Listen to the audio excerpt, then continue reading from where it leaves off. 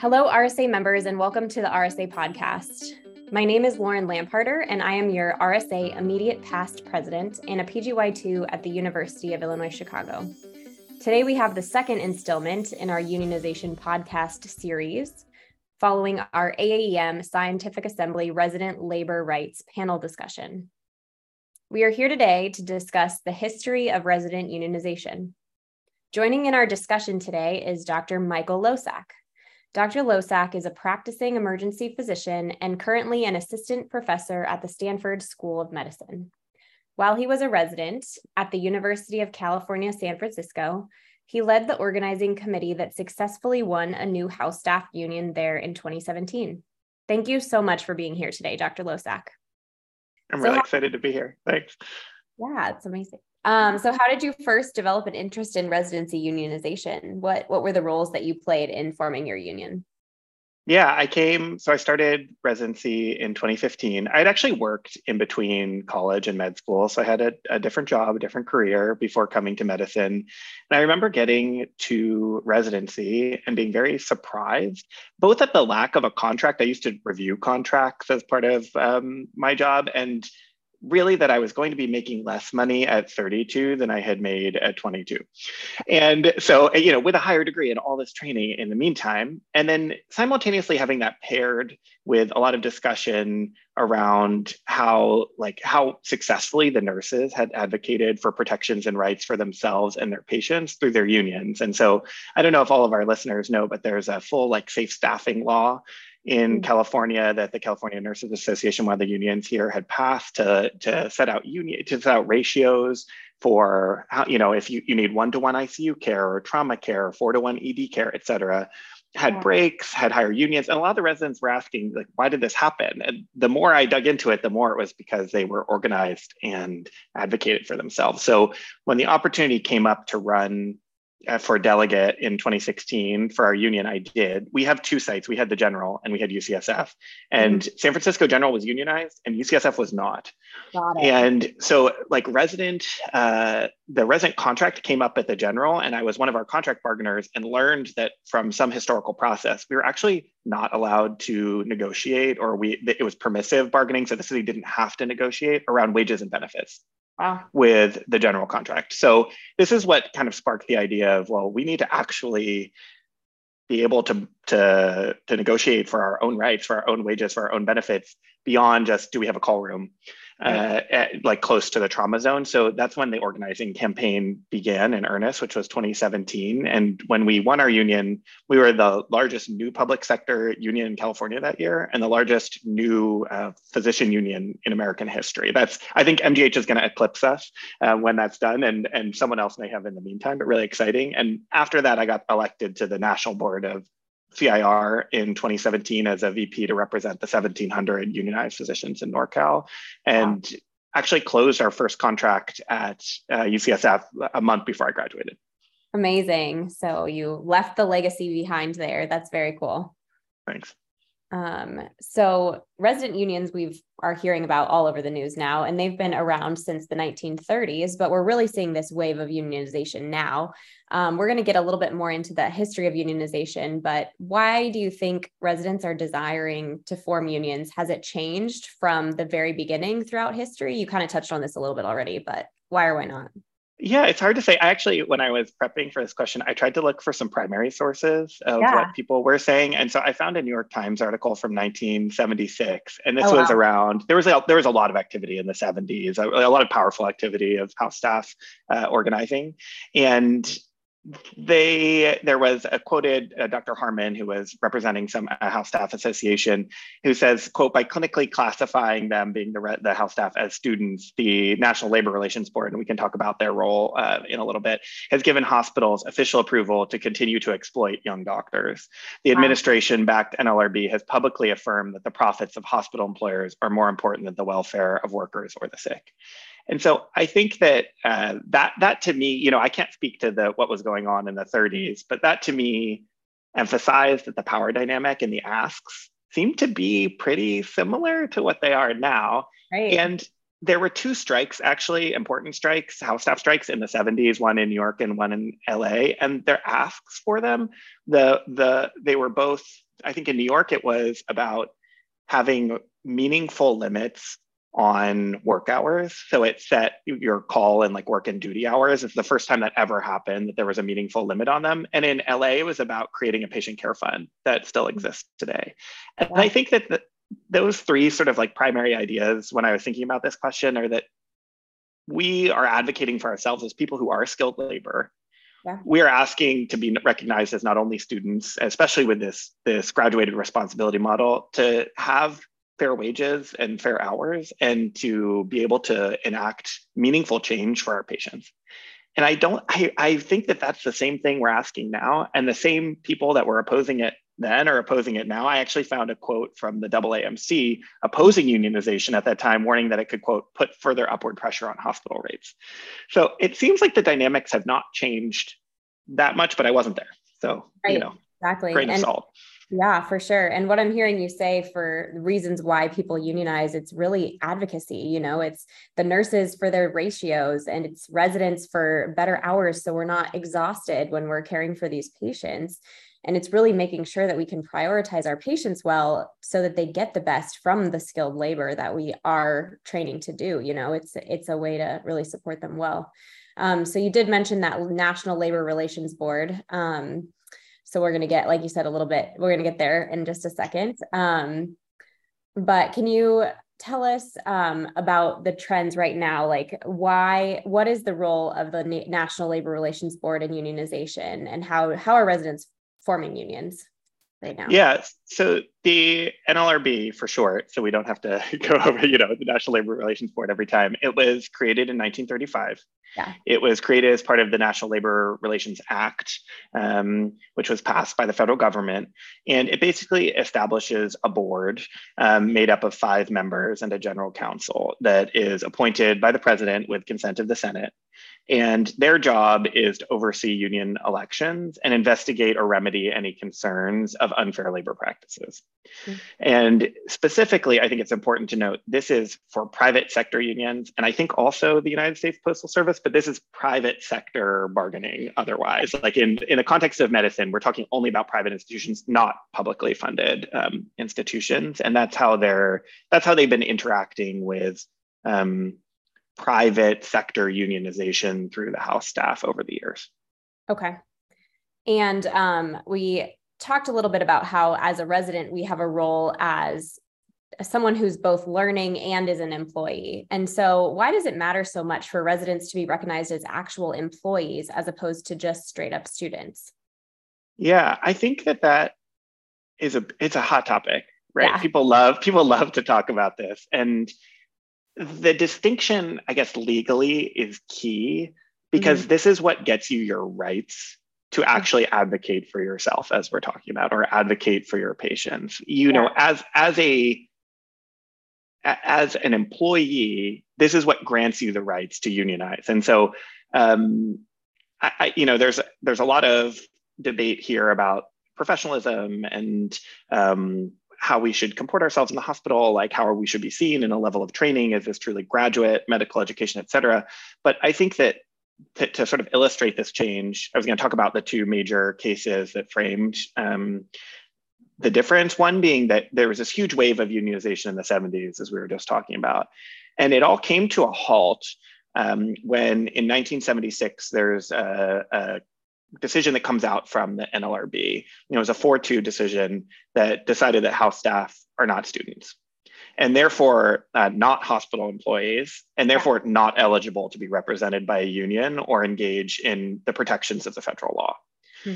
So when we were told that we were students, that meant that we weren't able to do all of these things that we're trying to do to advocate for ourselves with the guise of federal protection. And that's the key here.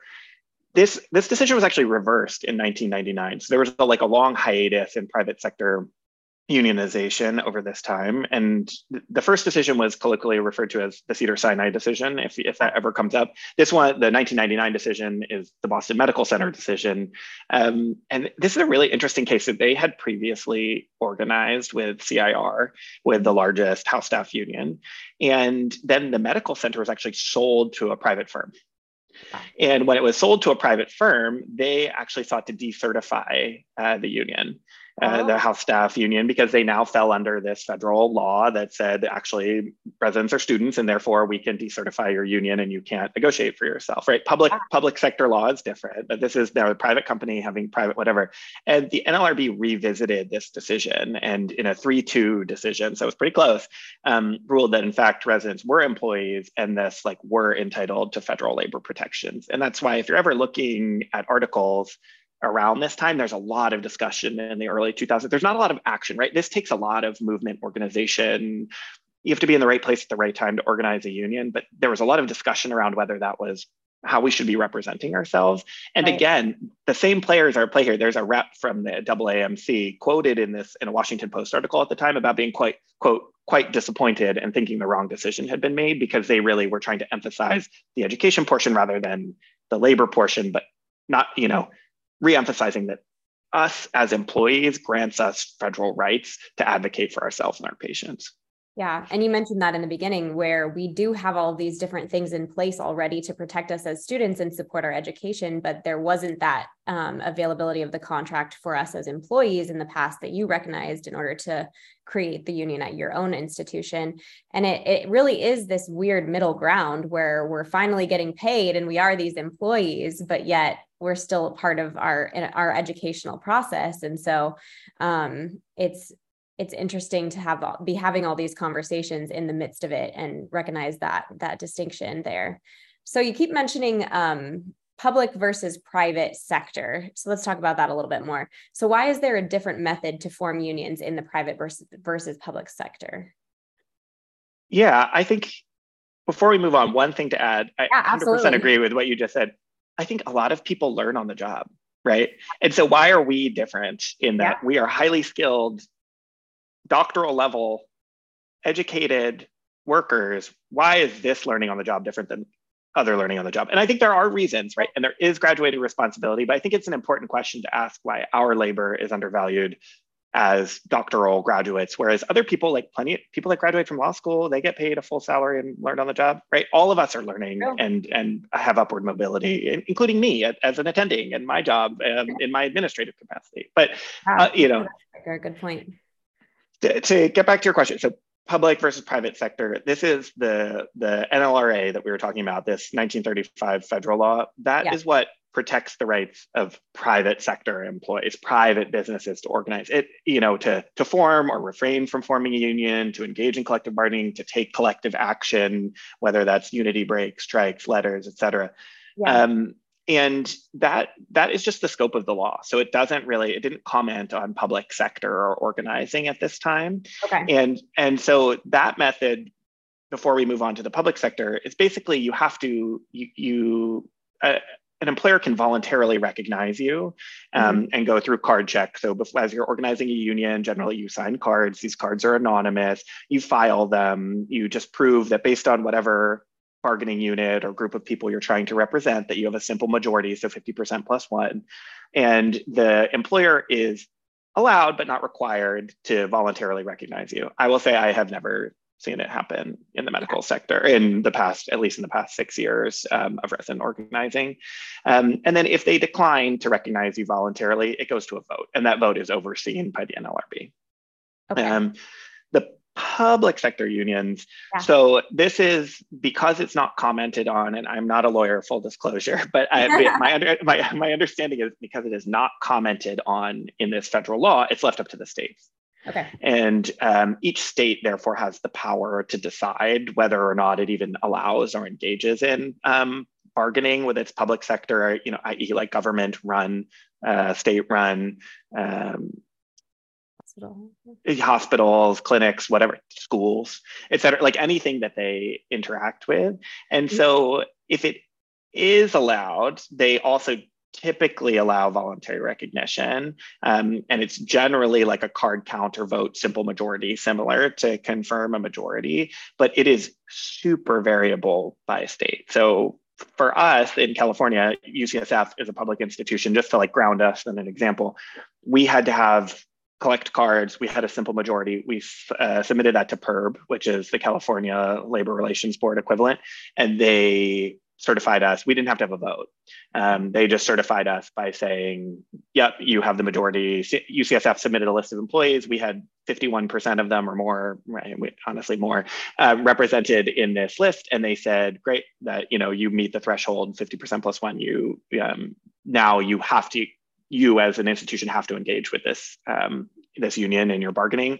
Whereas Stanford, when the residents unionized, I was not a part of this, just as an attending there, but they did the card count, submitted, they were not voluntarily recognized, and then they went through an election and now are recognized and bargaining.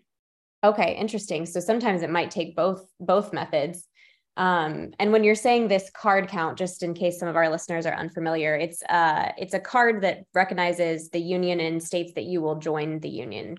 And it is something that you sign as a member of the union, correct? Yeah, it's basically a promise. It's saying like, I support the formation of this union, and that this is, if the election were to happen, I would support it. And so the way that it turns out is just basically signaling your support internally. These are anonymous. Okay. So even when you submit them to the board, they are not shared with your employer. They don't know what subset of your employees are supporting the union or not. And generally the way it works is like, if you're the organizer, you carry around your cards, and I would say like, hey, Lauren, like I'm organizing a union right now. I'd really love your support. These are the reasons that we're doing it. This is a totally anonymous process. If you're willing to support it, will you sign this card? Yeah. When we are ready to submit, we submit that to the labor board. The labor board verifies like, yes, this is one of their employees. Yes, it's counted in this bargaining unit. And yes, like they have signaled support. And then the card count is generally a way that like they can say to the employer, they have a majority. And sometimes they'll say, yeah, that's fine, but I actually want to take it, depending on whether it's private law. They can also always do this public law. I think it depends. They can say, yeah, but actually I do want to have like an open election on campus to see in real time support, not just signaling for support on signing a card beforehand. And theoretically, you already have that since everyone has promised in advance. So then you're kind of ready.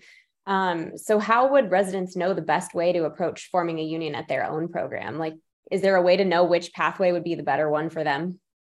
I think, this is all, so I think to clarify, there's kind of only like one path depending on where you're employed, right? Like what kind of employer you have. So if you have, I think the first key is to determine like what sort of institution you work for. Are they a public or a private entity? If they're private, you're going down the National Labor Relations Board path and your rights are well protected. If you're public, it's a lot more complicated. And that's maybe the time to dig into and understand your state law around what public sector bargaining looks like. And the unions themselves, like any union or a labor lawyer, can help you understand the scope and ability of yours to organize. And then from there, the like process depends on what we were just talking about, whether, what their structure is, if it's a public sector union, and then private sector, whether they'll just voluntarily recognize you or whether you need to move to a vote. That depends more on the employer. Yeah, very cool. Interesting. I'm going to throw a question at you that we didn't prepare for, but please. This will be on the other episode too. So I was just curious from your perspective, why do you think ER residents are so heavily involved in unionizing at this like front effort? Why is it a lot from our specialty? I love to think it's because we're the people's doctors, that we like truly sit at the intersection of social issues, structural inequality, and healthcare, and really have an understanding of the way that the hospital works. And we really deeply care about the ways in which structure and see how that affects our patients and are willing to advocate. I also think that something we were talking about in the panel at AAEM is that we're shift workers. Yeah. And so I think that I'll quote the stats I quoted there too, if that's okay, just that to help understand maybe like current trends in unionizing, that there is this AMA report on how physicians are employed in 2012, and it came out that 60% of physicians work in a wholly physician-owned practice at that time. Wow. That only like 5.6% are direct hospital employees, and just under 24% worked somewhere where there was at least some hospital ownership. Mm-hmm. When they repeated that study in 2020, for the first time ever, under half of the physicians worked in a fully physician-owned practice. Wow. And estimates beyond that from this physician advocacy group in 2022 were that almost 75% of physician labor is now owned by a hospital or corporate entity. Wow. And I think that is a huge change, right? Yeah. That really fundamentally changes the way in which we are able to execute control over our work. And we as ED physicians understand that the best. Like, we've always been shift workers. We've always been, we have democratic groups, but many of us are employed by corporate groups. Many of us are employed by hospitals, and understand that our work inherently is meant to be interchangeable with other people's work, which is great for our patients, but hard for us because each individual has less power to advocate for themselves. Like, we are not small business owners really anymore. Yeah. We are increasingly, because of regulatory pressures, hospital consolidations, payment methods, incorporated into larger and larger systems. And so as we do that, we lose our ability to advocate for our patients and do what's right. And we are increasingly under pressure to be highly skilled labor that is used as much as possible to the brink, to get as much value out of us, right? Which can lead to, being a detriment to the patient, because it's less and less time at their bedside, less and less time with education. Education isn't paid for, right? It's more and more time of, churning notes and papers and things. So I think we understand it as people who work, who are, sort of precursors to the change, or have already understand what it means to be a shift worker and to lose our individual power, that our collective power is strong, and that we need to recenter ourselves in this discussion in order to really be able to change the healthcare system for the better for our patients. And we're also just like really well connected at the hospital. Yeah. We rotate everywhere. So everyone, you understand the pressures, you really care about the patients in the system and understand how those things interact. I think that's it is a lot of EM physicians that are leading these, and I'm really proud that it's our specialty. Yeah. And I think one of the common misconceptions about it coming from EM is that we're worried about EM itself. And I think, just like you just highlighted, EM is something that really understands the benefit of our role for the patient and sees different areas of the hospital and has this empathy for all of the different residents in the hospital. And so we are the voice we're the gateway to the hospital for the patient and the voice for the residents in the hospital overall. And so I think that's just one of the myths that I personally wanted to address on these conversations, is that it's not a reason for you not to go into EM. It should be a reason for you to be more interested in EM. 100%. And I think I cannot tell you how many times I've helped a lot of organizing campaigns beyond UCSF. I cannot tell you how many times other residents have said to us, like, please speak for us. And I think it speaks to our like fearlessness and our power and our presence as a specialty, that we are willing to say what is right, even if it's hard or unpopular. And I had many other specialties within UCSF be like, I'm afraid to speak out on this, but X, Y, and Z is happening. Can you represent us? Can you help unionize? Well, the whole room will sign a card, but we can't be the public facing aspect of this. Can you do it? And honestly, like, yeah, I can. And I did. And part of that is because we have the support. We have a really cool specialty where I had the support of a lot of very senior physicians who, again, understand the network and power of collective action to advocate for change within our healthcare system and really fundamentally empower ourselves as healthcare workers to control the narrative of how care is delivered. I mean, our working conditions are patient care conditions. Yeah. So we have to make it better. We have to. And I think that was like, I felt very empowered to be visible, and I feel very empowered to make change. And that is a reason, again, as you're saying, to join our specialty. Like, we have the support of our peers. Very cool. Yeah, absolutely. Even though we just really emphasize the benefits of unionization. Yeah. To just highlight a little bit of that shadow side, now that you're on the attending side of the residency union conversation, are there any cons of resident unionization that you have a different appreciation for? It's a good question. I think it can create some sticky interpersonal situations when you're doing it. For me, not really a reason not to do it, but you definitely come into conflict with peers, with people higher up in the institution from you, because I think sometimes people don't really understand why you're doing what you're doing, and it's often mistranslated into like a personal rebuke, which I try to emphasize all the time. This is not personal. This is explicitly not personal. This is business. Yeah. Right. This is a contract. And so, I'm not doing this because I don't feel like you can't advocate or haven't advocated, but because this is like a legally informed, protected, mandated way for us to advocate. They have to engage with us now. And so I think there's that. I mean, it is very time consuming. Yeah. This took a lot of my like blood, sweat, and tears outside of clinical work. And, we work a lot. So but honestly, like, I don't really think that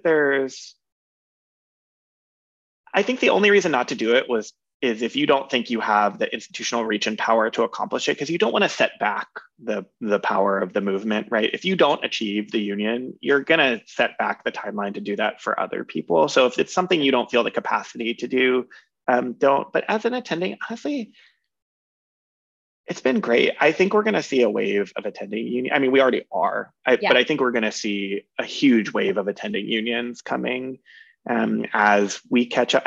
We've kind of been sleeping on this change and are now just starting to recognize it outside of EM. And so I think that as that takes root and we understand our place in a much more consolidated healthcare system, this is going to be a counter approach.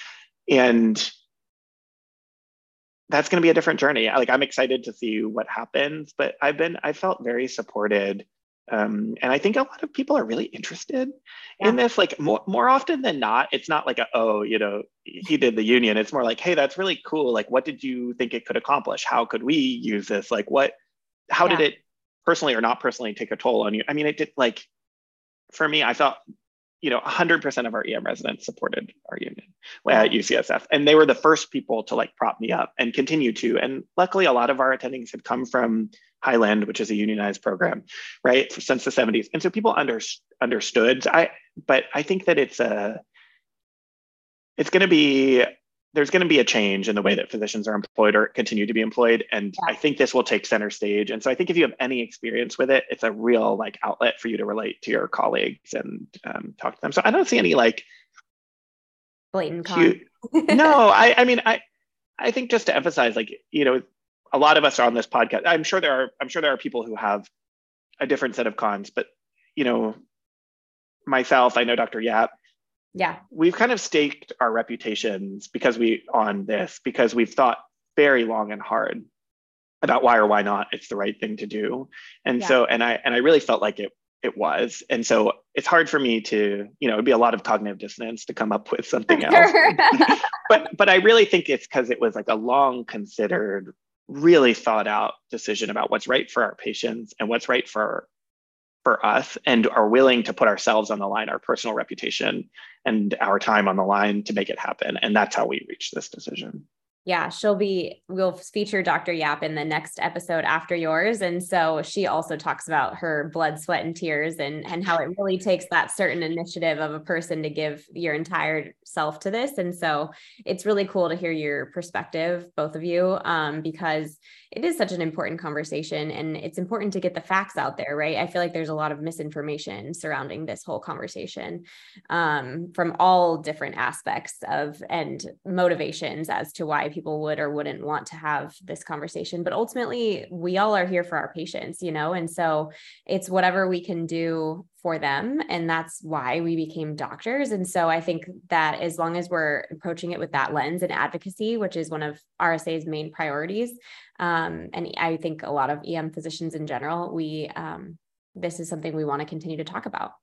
So is there anything else that we haven't covered that you would want us to address with unionization, or you'd want to tell our listeners, or advice or anything? Yeah, I think just to touch on that advocacy, I really think that the key. I think it's really easy to feel disempowered as a resident, right? It's really easy to feel like I don't have control over my schedule, and I'm an absentee from my personal life, and I'm tired, and I have no power to change. And for me, unionization really was my anti-burnout. It was really my tool of empowerment that showed me that we as a group of physicians have the power to create a better system for the patients that are seen at our hospitals. We have the power to ask for money. We have the power to ask for things for ourselves when we are the patients. Yeah. A lot of what drove this was parental leave, and our residents were getting 2 weeks of parental leave, despite having, even if they had a major surgery, and then they would otherwise have to take, disability or something. And I think it's an opportunity to remind ourselves that we do wield a lot of power, and that power can be used to create community, to highlight what is harming our system and what's harming ourselves, and to change it. And I think that it really reverses this narrative of I have no control, the match put me where it put me, and I'm just going to work my schedule, right? Like, which is, we kind of have this learned helplessness, and our patients, our very healthcare system depends on us reclaiming the moral center. And we need to relearn how to lead this system. And I think this is a great opportunity to show that it's not any one of us individually that can do this, but all of us together, if we speak with one voice, can recenter what should be at the center of, to recenter what should be the main issue in healthcare, which is the care, health, and well-being of our patients. Absolutely. Yeah. So I think it's a great opportunity. I'm happy if anyone wants to reach out. I'm happy to talk to them about it too. I'm really excited to be here and to talk with you about it. And thanks for inviting me. Thank you so much for being here today. I really appreciate your insight and brief history lesson with some excellent articles. I hope we'll be able to include those in the show notes down below if anyone wants to read those specific articles and get any more insight for themselves. And through RSA, we can direct you to Dr. Losak, so you just don't get a bunch of random emails. Filter them for you. Sounds good. Thank you. But thank you very much for your time. I really appreciate you having this conversation with us today. Thanks, Lauren. Thank you. Bye, everybody.